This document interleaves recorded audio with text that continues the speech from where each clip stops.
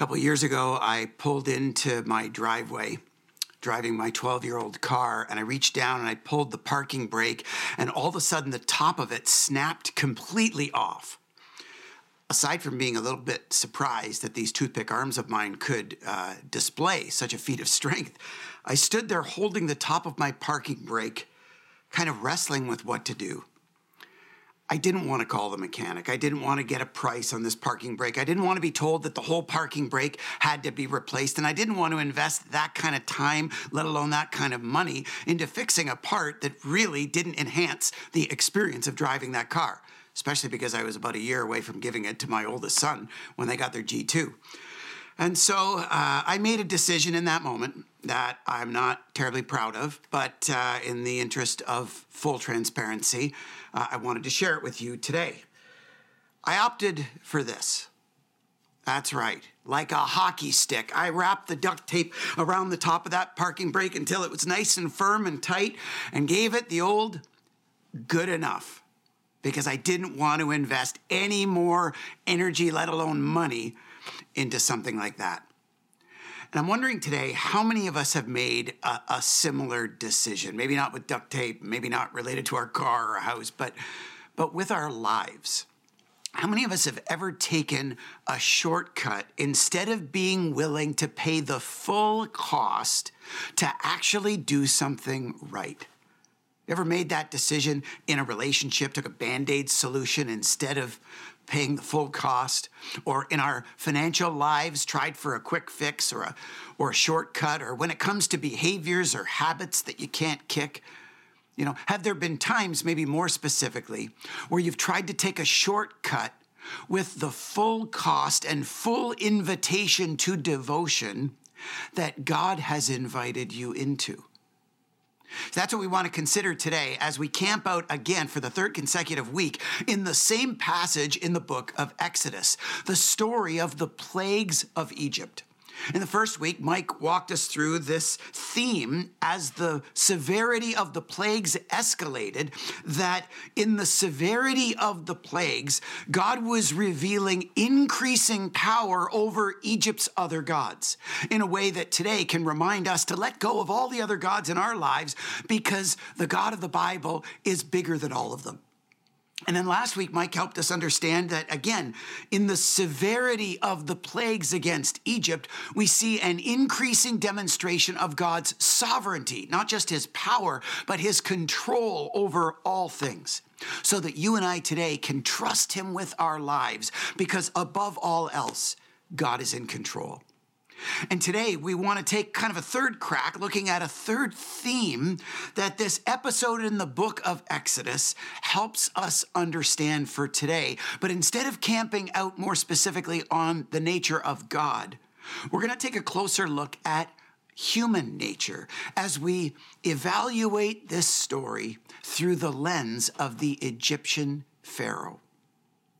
See, if you're unfamiliar with this story, God approached the Pharaoh of Egypt and asked them to do, one very simple thing: to free the nation of Israel from their slavery and oppression, to let his people go. But we need to appreciate that through the experience and through the life of the Egyptian Pharaoh, while simple, that would have been no easy task. To relieve all of Israel from their brick-building slavery would have completely upset the economic engine of the entire nation. It would have certainly had political implications in the Egyptian Pharaoh, and it would have cost him severely personally. So it's no surprise that by the time God first approaches the Pharaoh through his spokespeople of Moses and his brother Aaron, it says this in Exodus 7, verse 13. It says, Pharaoh's heart became hard, and he would not listen to them. Right? Understand that comment of a hard heart was not a medical diagnosis. It was more of a spiritual commentary where people understood the term heart to reference more to your will. And the hardness of heart was like a resistance or a stubbornness of will. Pharaoh was refusing to obey God because it would cost him too much. And so as we watch through the escalating kind of plagues that God sort of inflicts on the nation of Egypt, we can see this behavior and see this choice play out. But I want to make a comment before we dive in on a bit of a disclaimer related to this idea of Pharaoh's heart being hardened, because sometimes as you read through these first 9 plagues in their escalating intensity, you see that Pharaoh's heart became hard. Other times it says that Pharaoh himself hardened his heart, and sometimes the language even suggests that God hardened Pharaoh's heart. It gets kind of confusing to know what's going on. Was Pharaoh making choices, or was he just a puppet to God's sovereign control? And while scholars might disagree on this, I think they generally come to some consensus that both realities are at play to some degree. That on the one hand, God fully foreknew what was going to happen, and he enacted these plagues as a demonstration of his power and sovereignty to Israel and to all the nations, meaning that the whole time, like we learned last week, God was in sovereign control. At the same time, though, Pharaoh could have chose any time to obey God and to relieve himself of these consequences. And so throughout the escalating intensity of these plagues, we need to appreciate that Pharaoh had a conscious choice, that he also was in complete control. And it's a blend that still applies today for you and I in the sovereignty of God and the capacity of our conscious choice, our free will, and God's control. But it's actually, as we observe that dynamic, specifically through the lens of Pharaoh's choices, specifically as those plagues escalate in their intensity, that we can notice some themes that we can draw out to apply to our lives today. The first theme, if we're paying attention to this escalating intensity that's worth noting, is that as the plagues increased in their intensity, Pharaoh gained increasing certainty that it was God at work. You couldn't blame Pharaoh for not knowing that the God of Israel was requesting him to set his people free. It was becoming abundantly, increasingly clear. At the beginning, it might not have been so clear. In the first plague, where Moses converted the water of the Nile River into blood, it says this in Exodus 7:22. It says, "But the Egyptian magicians did the same thing by their secret arts." It could have been excused that Pharaoh couldn't discern who was actually requesting to set Israel free because his magicians could do the same thing. But by the third plague, it says this. It says, "Since the gnats were on people and animals everywhere, the magicians said to Pharaoh, 'This is the finger of God.'" By this point already, the magicians are no longer able to replicate what God is doing. Instead, they're crediting God for what he's doing.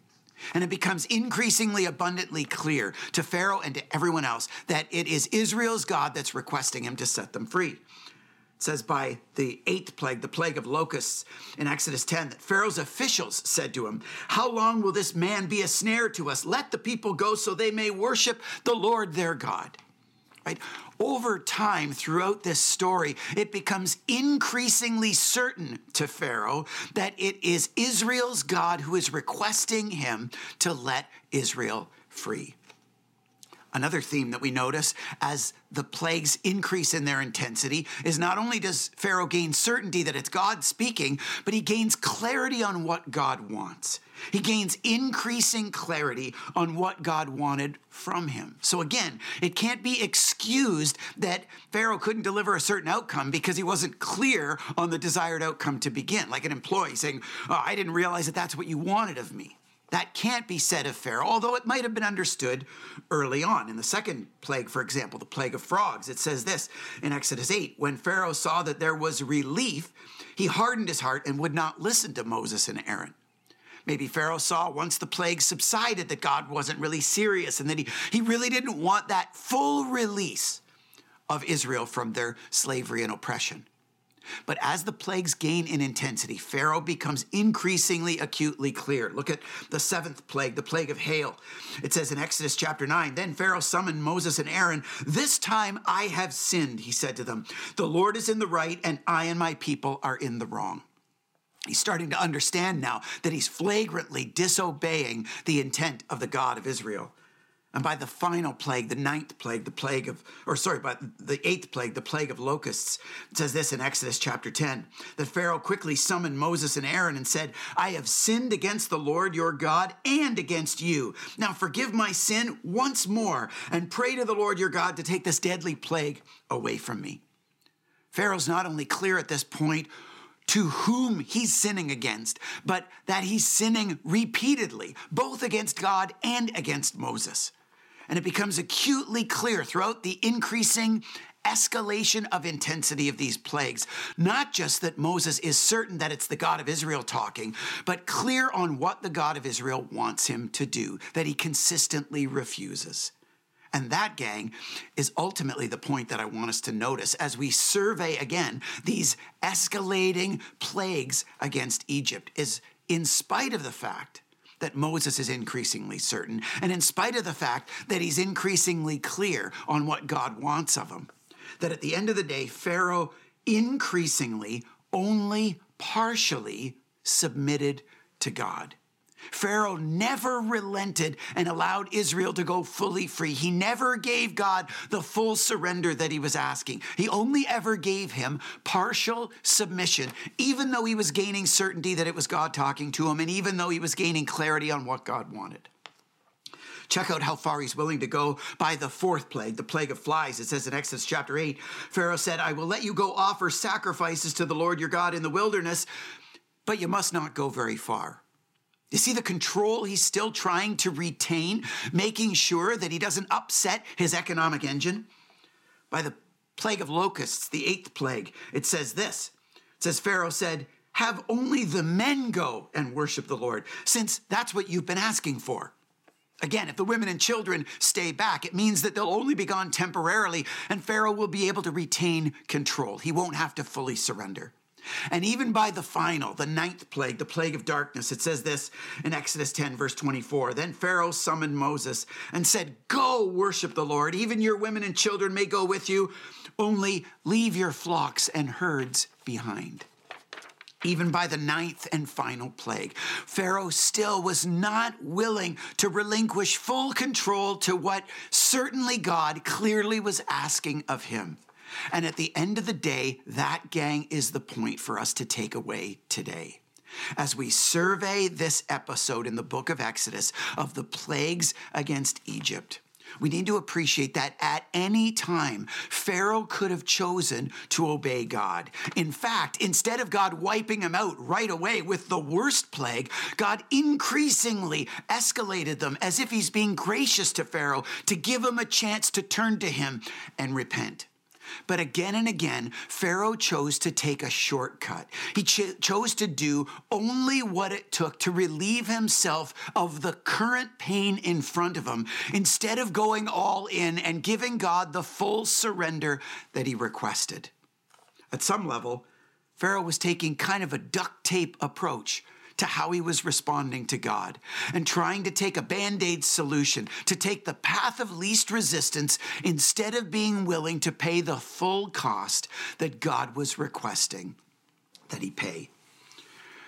You know, in previous weeks, as we've surveyed the nature of God, it's important to remember, as Mike has taught us, that this one episode of God kind of raining down these plagues on the nation of Egypt is a kind of an isolated incident and not intended to be kind of corroborated in our day today, meaning we shouldn't be afraid that God is kind of sitting up in heaven waiting to rain down plagues if we're not going to give him our full obedience. That's not the nature of God. That's not his heart of love for you and I.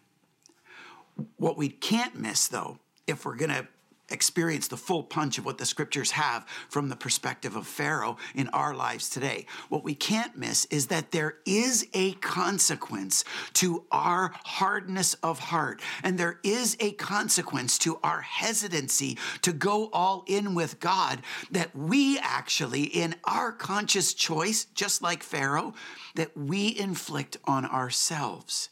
And while God is eager for us to turn our hearts fully to him, we often plague ourselves with our half-hearted duct tape approach to full obedience in Christ.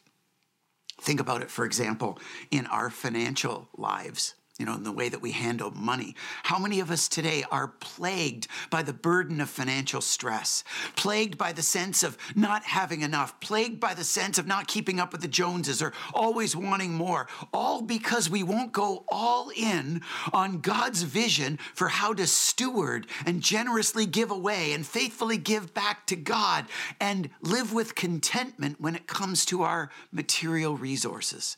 How many of us are plagued by materialism and consumerism?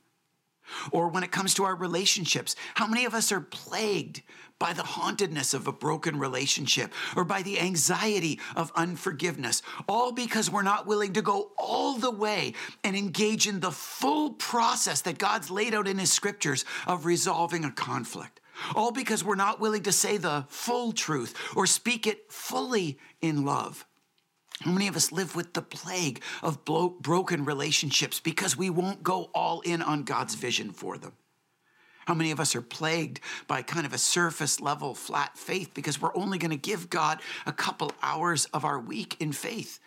How many of us are haunted by the embarrassment of a bad habit because we won't fully open our hearts to allow God by his Spirit to change us from the inside out?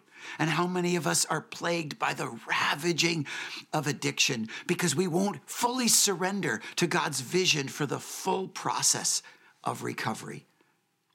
Appreciate that while God's heart is of love for us, we can actually choose to give him a duct tape approach to our followership of him, and it only ever always plagues us when we do.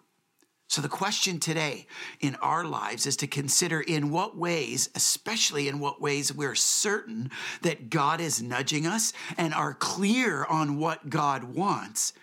In what ways are we taking the shortcut, the Band-Aid solution, the path of least resistance, to duct tape our approach to responding to God instead of giving him a full, soft, responsive heart and a fullness of surrender, willing to pay the cost to experience his full activity in us?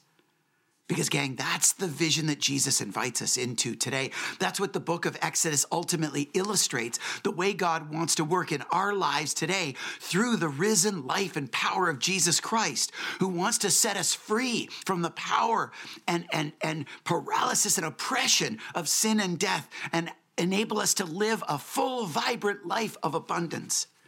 The point today is that there's a posture required for you and I to experience that way of life. There's a posture required to experience that kind of liberation. It's the posture of a soft, responsive heart to God, especially when we're certain that he's calling us, and especially when we're clear on what he wants of us. It's a soft heart that turns to God fully and offers a full surrender, a full yieldedness to his vision for our lives. Not a half-hearted, heart-hearted, kind of shortcut approach that takes a duct tape Band-Aid solution instead of giving God our fullness of devotion, even though it costs us. And as we're considering the ways that God might want to work more fully in our lives, let's appreciate that this vision of experiencing a life of liberation is not ultimately intended to be exclusively or primarily about us. That at the end of the day, the power of God working in and through our lives is so that his kingdom can come and his will can be done on earth as it is in heaven. And that requires a cost from us in the same way it cost Pharaoh. As we wrap up, let's consider the specific invitation that Pharaoh was being asked of by God to release Israel of its oppression.